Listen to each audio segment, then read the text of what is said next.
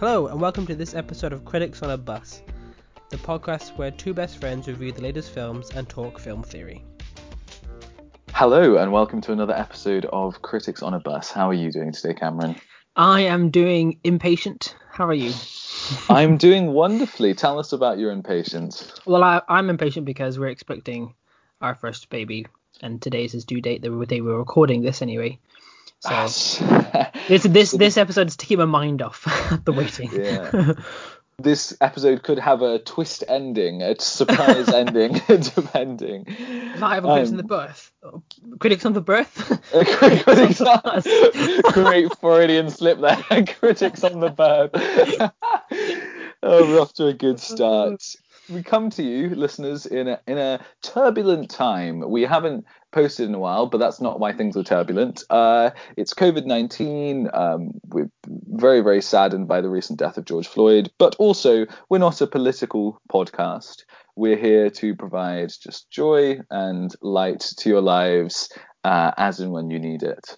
And in that spirit, today we are going to discuss 5 different films from 5 different genres that have a special place in our heart, that we love. And we're going to be explaining that love to you, the audience. What are the genres that we've picked? So, the genres we're talking about today are musicals, science fiction, superhero films, films based on true stories, and medieval fantasy films. So we've gone for a nice broad range. However, there are lots of other genres, and if this episode is liked, then we may continue this and make a volume 2 entry with different genres. And feel free to comment on what genres you'd like us to talk about next time, if you do. Yes, absolutely. We would love to love to hear about that and then love to act upon it. There may be some controversy in this list. We haven't, again, like we normally do for these episodes, we haven't revealed anything to each other leading up to this. And I know at least there's going to be one film that's going to be relatively inflammatory. And I know that Cameron probably has a hunch as to which one that is. But overall, this is probably going to be quite pleasant. I feel like we've been doing a lot of controversial stuff recently, but 90% of this is going to be us just being like, yeah, fair play, I love that too. Or So okay, shall I kick things off? Let's go. I could have chosen a lot of different things in the category of musical. There are lots of musicals that are close to my heart, and there are lots of very well-known musicals that mean a lot to a lot of people. I've chosen one that's slightly alternative, but relatively mainstream, and that is Oliver. I don't know if you've even ever seen that, but Oliver, based on Charles Dickens' novel Oliver Twist, it won all of the Oscars. I don't even know what year it came out, but it came out a long time ago. 1968. So it's a dated one, but it won 6 Oscars. And it gave us certain classic songs, for example, Food, Glorious Food. Many people are aware of that song. That's the opening song. And it just has a very, very special place in my heart. I know the songs. I love the story. I find it so heartwarming. Poverty is something that struck me a lot as a young child. But also this film, in a way, traumatized me, which is weird that it's on this list. So for those who don't know, there's a character called Bill Sikes, and he's kind of the bad guy. And he uses Oliver, because he's small, to break into houses so that he can steal stuff. Now, his wife, Nancy, is a lovely woman who's very sympathetic. But because at one point at the end that she's trying to save Oliver, Bill Sikes ends up beating her to death. Oh, dang. And this film is I just want to remind everyone that this is a universal. So you only see sort of like a hand behind like a staircase, like going into the air as he like smacks her with a stick. But like that properly kind of like got to me. That was an emotional moment in my childhood. But I love it. And I realize I probably should have chosen something else because you probably have 0 things to say about it. But let me have a look, because I think I probably have seen it. If I can find it on IMDb. You must have heard the song "Food, Glorious Food." Yeah, like I've obviously seen it, and like it's the famous like Please Sir film, isn't it? Yeah. Got all sorts of songs. Got Consider Yourself at Home. Yeah, And like got, I know the musical, and it's mhm. means I've seen the film. Yeah, I've seen it. Yeah. I recognize I recognize Oliver. Mhm. So I've definitely seen the film before, but I mean, I forgot it existed. To be honest with you, like it did Didn't not connect with you. didn't connect with me. It's yeah, for me, it's a bit unremarkable in terms of my memory. But But if anyone I've out, definitely seen it. okay, and if anyone out there, if Oliver also has a very special place in your heart, then please do let us know. There are like so many other things I could have said, like Mary Poppins would have made it, Sound of Music would have made it, La La Land would have made it. Like there are many other potential options, but I decided to go for kind of a film that I love that people might not necessarily expect. Hopefully yours is less deflating than mine. Tell me about yours. So the musical I've gone for, I by the way, I was for a long time going to go for La La Land and just kick off the controversy with our viewers because for some reason they all seem to hate La La Land. For Yeah, I don't know what's up with whatever, that. We need to whatever.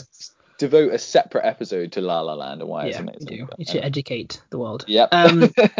So an alternative to that, one of my other like favorites of musicals is the Moulin Rouge or Moulin Rouge. Um, Ah. it is the Baz Luhrmann film. Came out in 2001. With Nicole Kidman and Ewan McGregor. It won 2 Oscars actually. I did not know that, but it won 2 Oscars in the 2000s. And that film, have you seen the Moulin Rouge? No, I No. haven't. We're Um, starting off really strong here. it's about a poet from Britain who goes to France and he falls in love with a courtesan. She is the lead in the Moulin Rouge, which is a swanky nightclub basically, and her boss kind of uses her to sell her body to rich men for investment in the club. And he falls in love with her, and they have like a secret romance while she's dating the evil Duke. Yeah, the music is just outstanding. You've got something like "Come What May" and "Your Song Is Love" songs. You've got the famous Roxanne, "The Show Must Go On."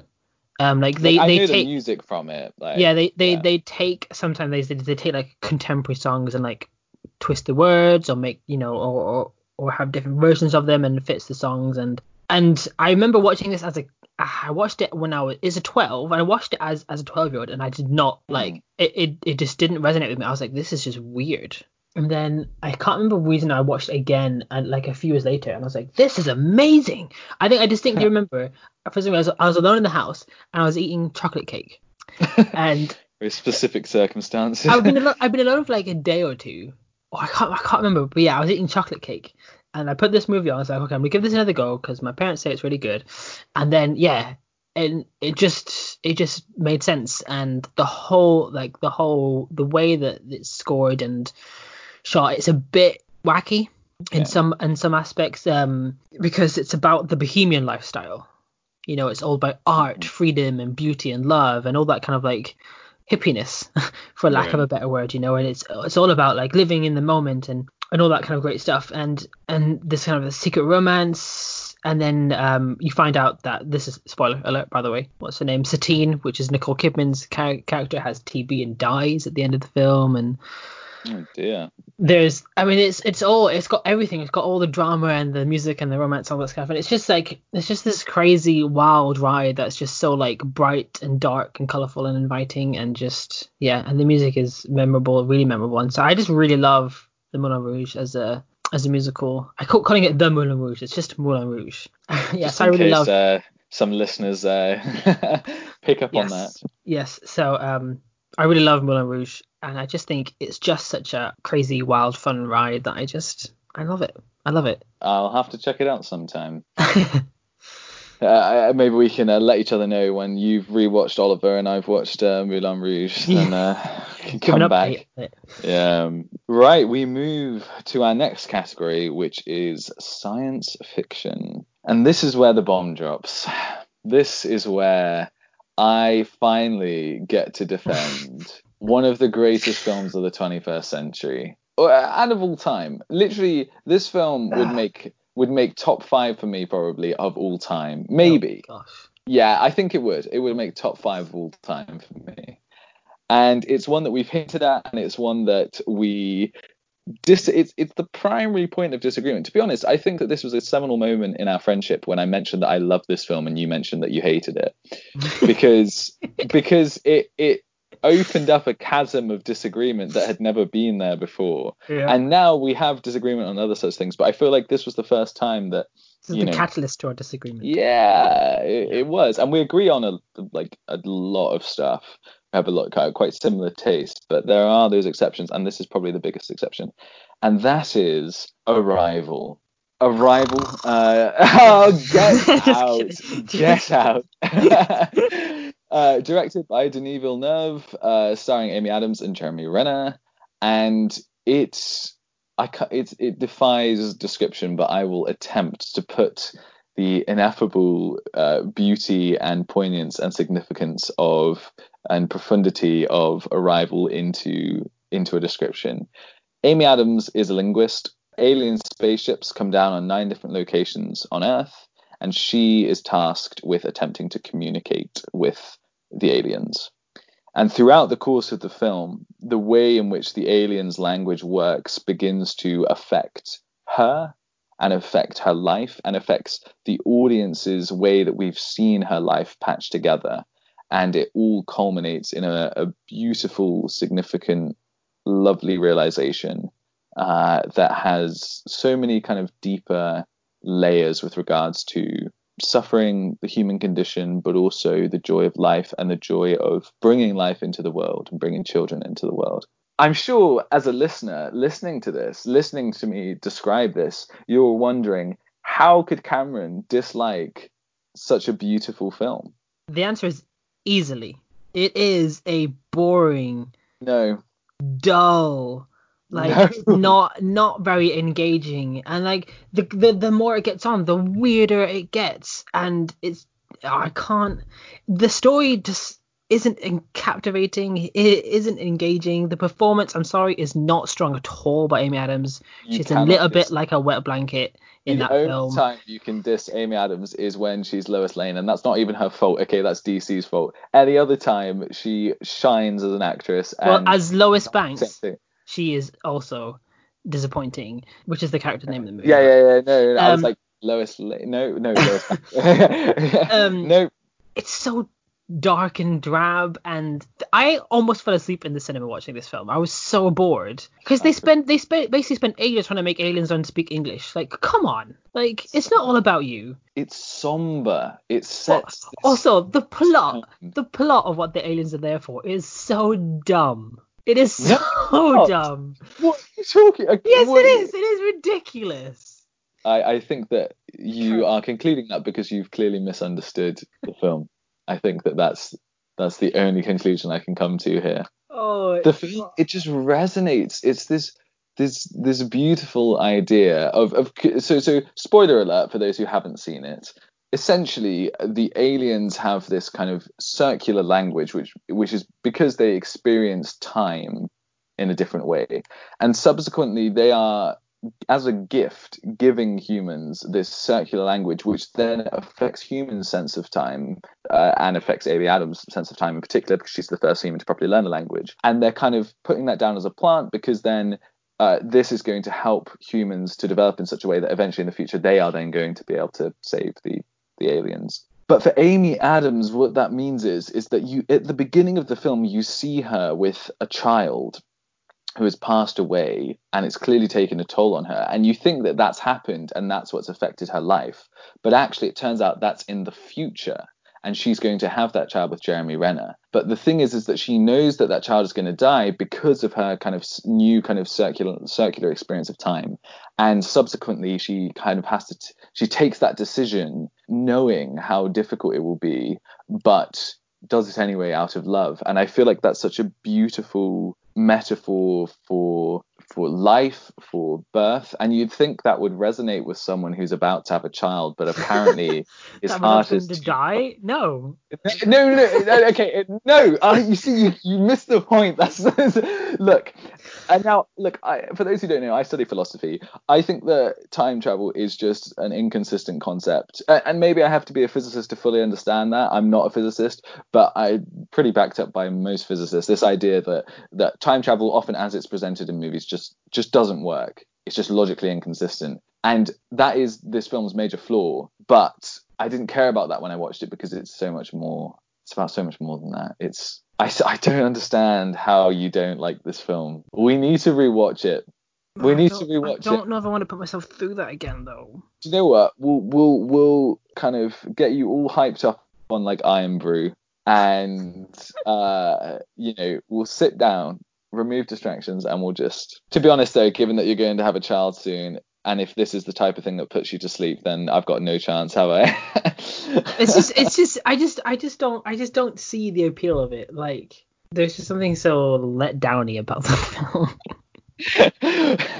We're known for our technical films. I'm a real professional. I am. I've quite a day out of a film. No, it's too quiet. Well, I guess you're just symptomatic of kind of modern, fast-paced. Right. Yeah. A high anxiety lifestyle, and you can't stop and smell the root. No, that's what I would say if I was being a pretentious critic, but we'll put that aside. Well, there you have it, folks. We'll probably do a proper debate on Arrival maybe sometime in the future if there's any demand for it, when we can go into even more specifics. But for now, we should probably move on to Cameron's sci-fi film and put that behind us. My science fiction film is not going to split anyone's opinion. I've actually been debating about which one to do, and I keep going back to this one, so I'm going to go with it anyway, and that's Inception. I mean, yeah.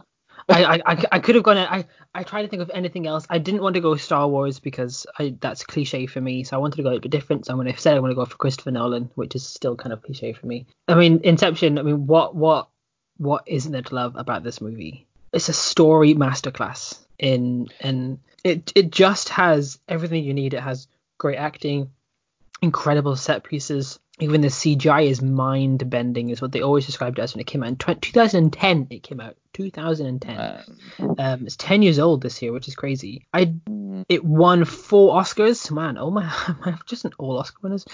It won 4 Oscars. And crazily enough, Christopher Nolan didn't it a Best Director for this. It has one of the most talked about endings of like any film, whether or not he's out of the dream or not. It's about basically dream sharing technology, and like it's a heist film inside 3 dreams.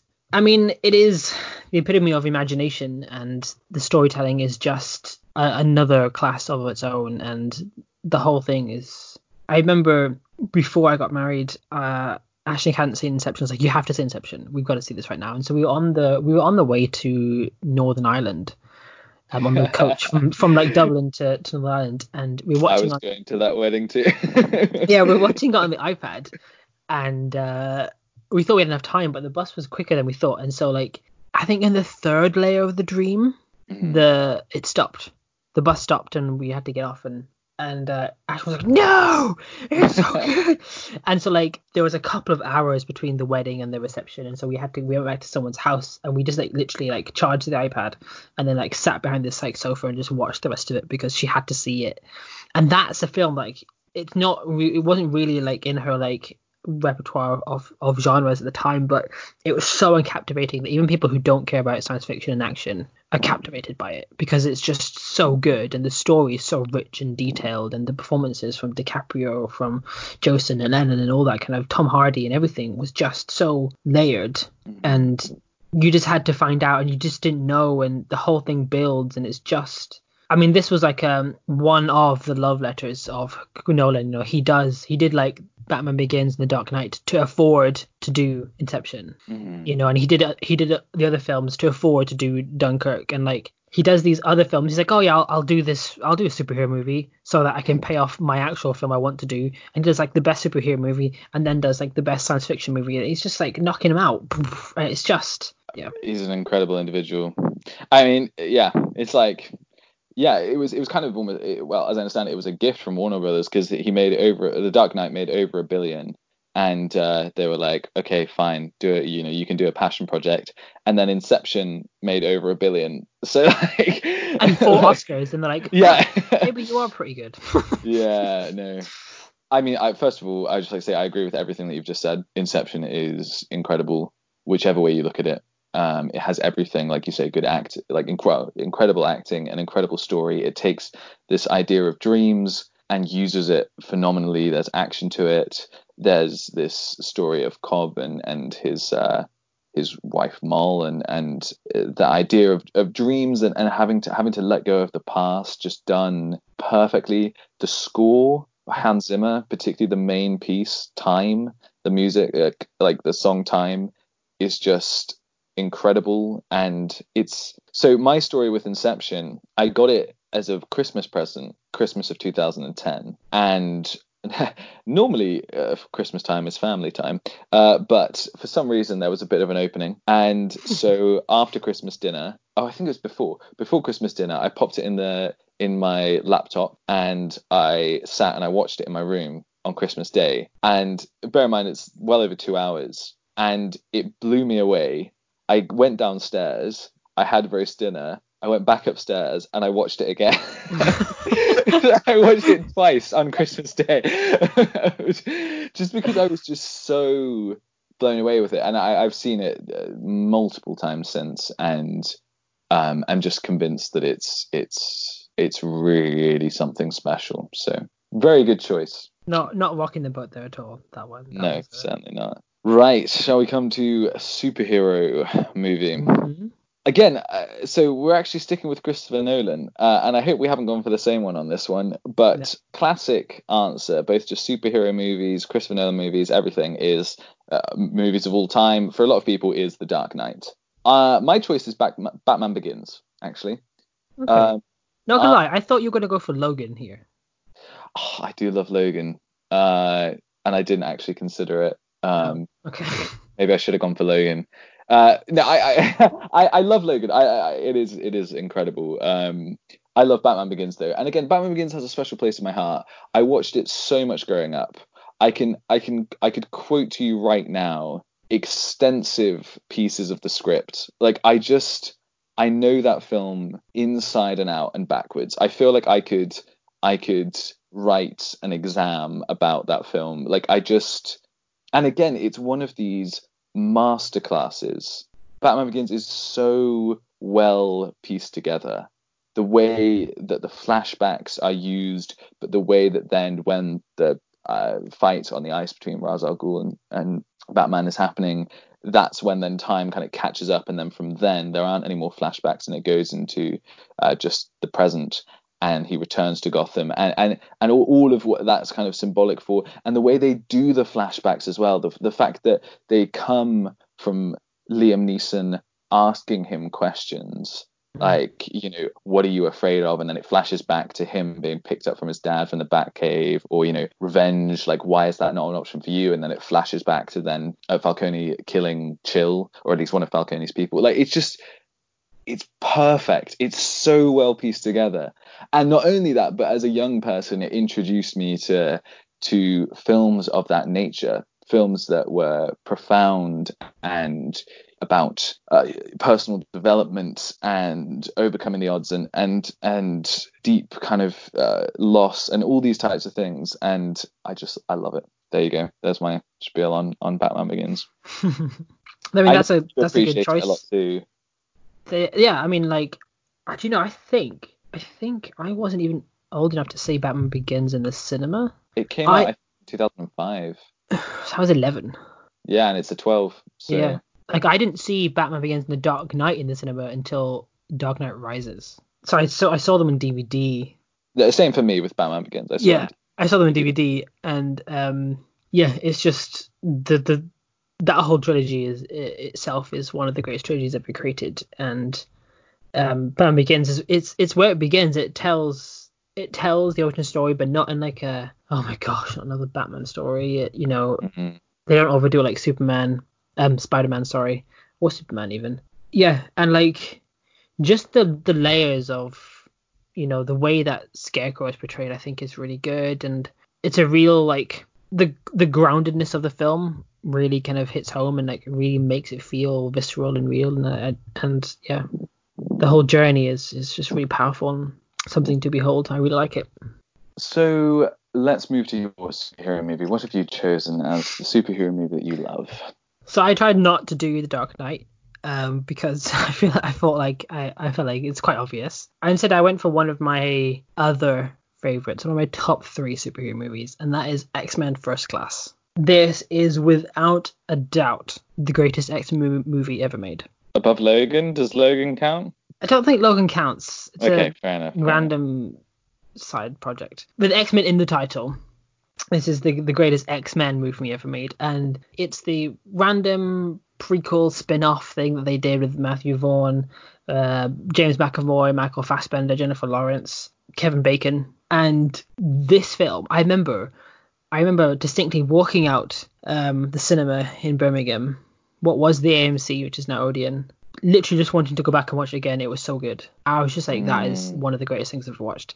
It's based around the 1960s Cuban Missile Crisis and the formation of the X-Men at the very beginning of their time, with Xavier and Magneto meeting each other and being friends and building Cerebro and recruiting other mutants and all that kind of stuff. And, you know, dealing much more with the horrors of how Magneto was treated in the Nazi camps, especially when they discovered his mutant powers and his torture and all that kind of stuff by Kevin Bacon, who plays the villain and almost like one of the first mutants, almost, you could say, because he's got this kind of crazy regenerative power. Mm-hmm. And one of the things that blew me away the most was the music. The score to this film was incredible, produced by Henry Jackman. He also apparently did Extraction. Oh, interesting. And has done the Jumanji movies. He did Civil War. Oh. You know, so he's a very good composer, and like what really drew me was Fassbender's performance of Magneto. I love how powerful they make him seem, how dangerous, and there's an amazing scene where like Sebastian Shaw, the villain, is the one who designs the helmet that blocks Xavier's power, the one that Magneto wears as his costume. And he's basically instigating a nuclear war between Russia and America to basically try and then use a device very similar to what Magneto's original plan was in the first X-Men, to basically accelerate the mutation process in the rest of humanity that survive, and with him as a leader. And there's a great scene where Magneto is in like the submarine and he finds Sebastian Shaw. Sebastian Shaw was the one who in the Nazi war camps tortured him, killed his mother to try and like unleash his powers again and again, try and learn more about him. And there's a scene where they're able to take the helmet off Sebastian, and Xavier uses his incredible strength to freeze Sebastian in time, and Magneto gets the coin and he like mirrors what Sebastian did to him, saying, I'm going to count to 3 and I'm going to move the coin. And Xavier has to stand, like he's linked to Sebastian, and he's like, Eric, don't do this. And there's a great scene where you see the coin move and it like starts slicing through the head of the villain, and it cuts to, he's stood still, and then it cuts to like almost the same shot tracking the coin going through, almost like it's going through Xavier, and he's screaming, so he's feeling the pain of Sebastian dying. And the music and the commenting scene, what happens when, like, how Xavier becomes wheelchair bound, and just the whole story and power, and the music called Frankenstein's Monster is, it's sublime. It is sublime. I listen to it when I run, and it like helps me run faster. The music is so just like invigorating. I don't really remember the music. I need to go back and listen to it, because clearly it's There's something about it, and like just that whole film, especially when it builds up to the missile crisis, and you know the mutants are like fighting on like the ships and the submarines, and Magneto's like controlling all the missiles in the air, and they've got to try and stop him, and just his incredible power, and the relationship, the building up relationship and the breaking down of the relationship between Xavier and Magneto is so captivating and so good. And it's such a shame that they ruined it with Days of Future Past, which I think is an abysmal version of X-Men, and Apocalypse is just even worse than that. They messed it up because I think X-Men First Class was it is one of the greatest superhero films I've seen in my lifetime, and I think it's massively underrated, by the way. I don't think people give it the credit it's due, because the more that film goes on, just the better it gets, and that music is just incredible. I guess I need to rewatch it now or something. I watched it when it was in the cinema and I really enjoyed it. I didn't really notice the music, and I personally, when I first watched it, I actually quite enjoyed Days of Future Past until I properly was unplugged from the Matrix and realized that literally the entire point of that film was to allow for a different timeline. Like it was just like, let's twiddle with the time so that now we can do things like Apocalypse, and then Apocalypse is awful. Like I don't, and like people love Days of Future Past. Like it's got like an 8.0 on IMDb. Like it's crazy. But the thing is, I don't know why, right? So the films fell flat. The original X-Men trilogy, okay, which as a kid I loved. Okay? I did too. But they fell flat critically and publicly the more it went on, and a lot of it is blamed on Bryan Singer and his obviously Fall from Grace, everything that's happened recently, and like, but they still, even though after like the films got worse and worse, and him almost like show running the trilogy just did not work at all because they went against that. Matthew Vaughn comes in, makes this unbelievably good, he and the writers make this unbelievably good film, and then what do? They give the sequel to Bryan Singer again. Like, he already ruined X-Men. Why give it back to him? He already did nothing about it, so like, stop giving it to him. You caused the downfall of X-Men yourself, not that film. And so and he never returned, and I think it's a real shame because it's outstanding. Rant over. Well, that was ended on a tragic note. It's because I love the film and I'm ashamed it didn't go anywhere. Yeah, no, it is sad. But you pointed the fingers to the right places, and instead we just got to enjoy what we did get, enjoy what was good while it lasted.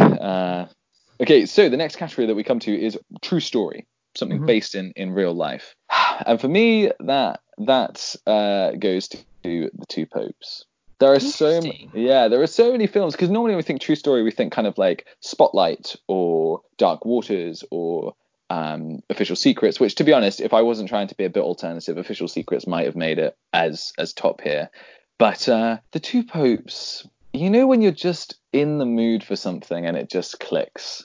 Like, the film was on my radar. I was looking forward to watching it. I love Anthony Hopkins. I think that Catholicism is pretty fascinating. And I love Rome. I love the Vatican and St. Peter's Basilica and Church. And I just love that whole space. And I'm studying philosophy, so I'm interested. And it was quite a philosophical / theological film. And it was just the one night. I think it was a Friday night. I'd done all my work, sat down, had probably some nice snacks around me, and I was just like, I want to watch two old men discuss theology for 2 hours. And I did, and I just came out of it and I was like, I love my life and I love this film. Like, it was so good. It was so full of character, and just the performances were incredible, and it delved into questions of what direction religious organizations should go, all of that in this beautiful setting of the Vatican. And it was just delicious. It was just absolutely delightful. So, and it's all based on true. Obviously, they took liberty because these conversations, happen behind closed doors. But the events surrounding them and the succession from Pope Benedict XVI and to Pope Francis, is all true. And their characters were well known. Benedict as more conservative, and Ratzinger, sorry if you want his real name. Is Pope Francis much more kind of progressive, liberal, and the church was going through a turbulent time at that time. And I don't know, I just love it. So there you go. I mean, I have watched the film. It was an interesting character study between these two men, especially around, I guess you could say, one of the more controversial centers of Catholicism. It's around the resignation of the Pope, isn't it? Which is not really something that's done So it was interesting seeing almost the man he was choosing or trying to choose to replace him, and the humility of his replacement, and the way. So it was a very interesting character study. But I mean, it was a strong performance for me. But it's not a film I would revisit. But it was a good, quite light film, and I like that it focused and it gave both actors time to shine. You know, it didn't get distracted by anything else. It really focused on them, allowing them to build a relationship and a rapport with each other, and really kind of delve into that aspect of them, and showing even, you know, a lighter side. I think they, like, you know, watching football or having pizza and things like that, and really humanizing the mythology behind those two people and their relationship. So I think that was really interesting, and I like seeing great figures normalized, because people are normal. Despite how great you are, there's always aspects of you that are really normal, and that really, something about that really speaks to me, and I really like that. So yeah, it was a good film. I did enjoy it. Where did you land on True Story? I'm gonna go with the film that really ignited my passion in True Story, and that is the cliche Spotlight. Classic. Because I know I said I was trying to be a bit more alternative in this, but like, I wasn't necessarily hugely into real stories before Spotlight, because I was a nerd. I still am a nerd.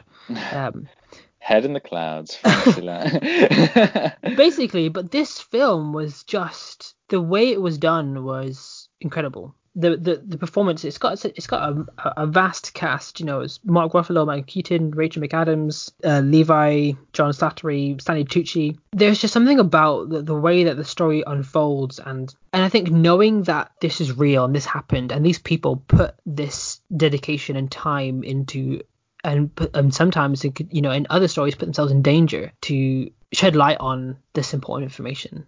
And I was shocked. I mean, you know, the sad part is in True Stories, you normally find horrible things have happened, and they're uncovering the horrors of the world, and it is disgraceful. And the scandal and the cover up is a horrible chapter in history, and one, you know, which I think we're always fighting. But just the feel of the film, and you leave the film gobsmacked. You know, you leave the film in utter awe of what you've witnessed, and they always give you like a little update, you know, like they did in Dark Waters, of what happened and what is still happening sometimes in some of these stories. And you're just shocked and awed, like, man, I can't believe this happened. And it also shows you how sometimes ignorant I am, because a lot of these stories I had no idea. Yeah, you know, that's what's truly scary about such stories, isn't it? Is that they've often slipped by. Yeah. Like, I obviously knew of the child molestation scandal in the Catholic Church. You know, that was a huge story. But you don't realize how big and how deep and how horrific it can be.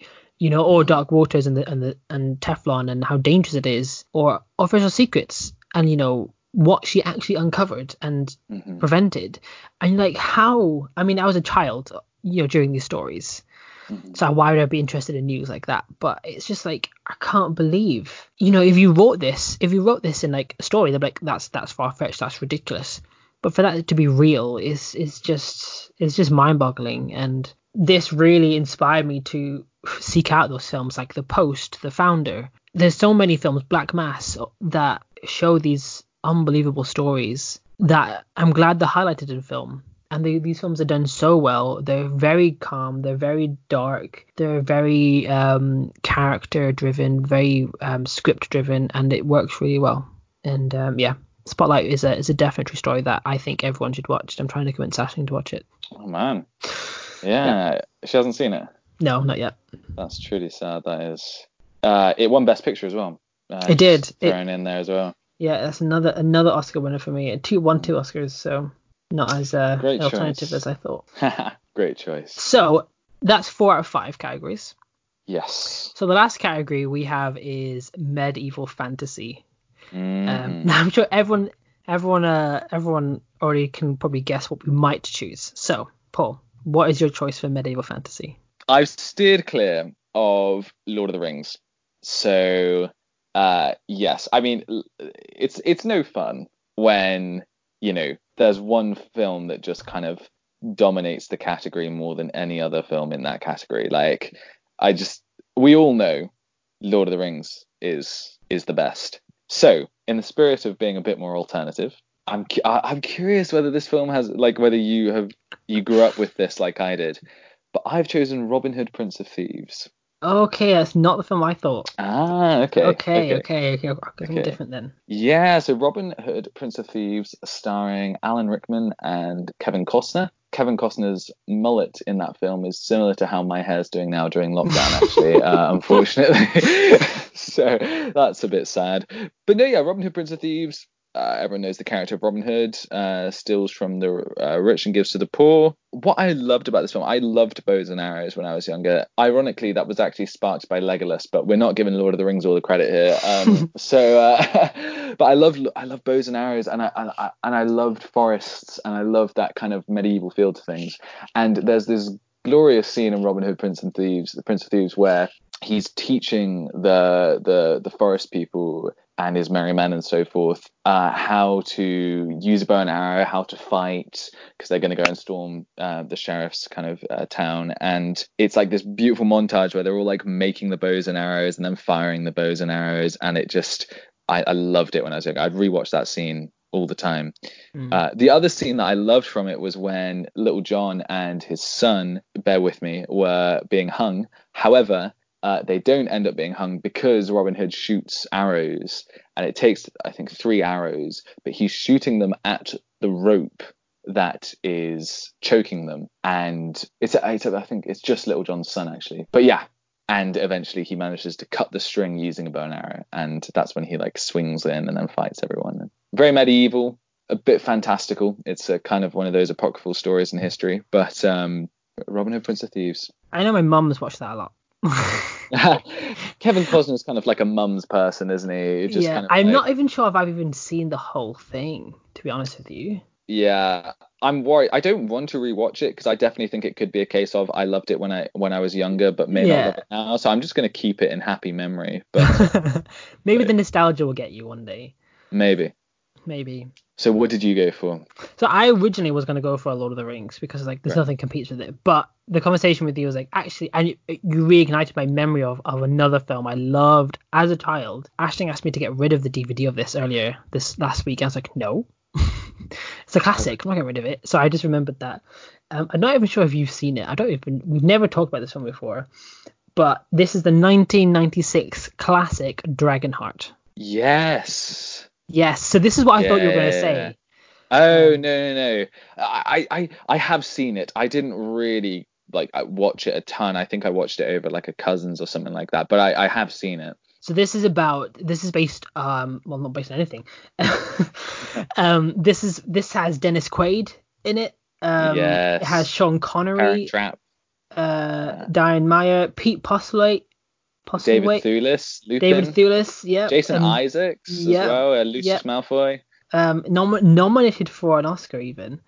I didn't know that. And so this is like the last dragon in the world is still going around, and basically an evil king he's killed in a war or a fight, or he's not killed, he's like mortally wounded, and so he's given like partial immortality from the dragon, and he becomes super evil and corrupt, and so dragons are then killed and all that kind of stuff, and Dennis Quaid plays the last dragon slayer, and he's trying to kill Draco the dragon. Foreshadowing. And they form an unlikely alliance, and they go to war against the evil king and all this kind of stuff. And it's like the dragon's really sassy, and Bowen's like there's one point he tries to eat the dragon slayer, and he like sticks his sword in his mouth, and he literally spent like 5 minutes like having a conversation in the dragon's mouth with the dragon, and the dragon's like, do you mind, I've got something stuck in my teeth back there, can you pull it out? And it's like some like dude's arm. Like a skeleton. He's like, oh, that's been bugging me for weeks, thanks. It's probably not a great film, but I watched it quite a lot as a kid, and it is a medieval fantasy film, and there's something quite nostalgic about it. That's a real throwback I completely forgot about until the minute we started this podcast. So Dragonheart is my medieval fantasy hidden gem almost.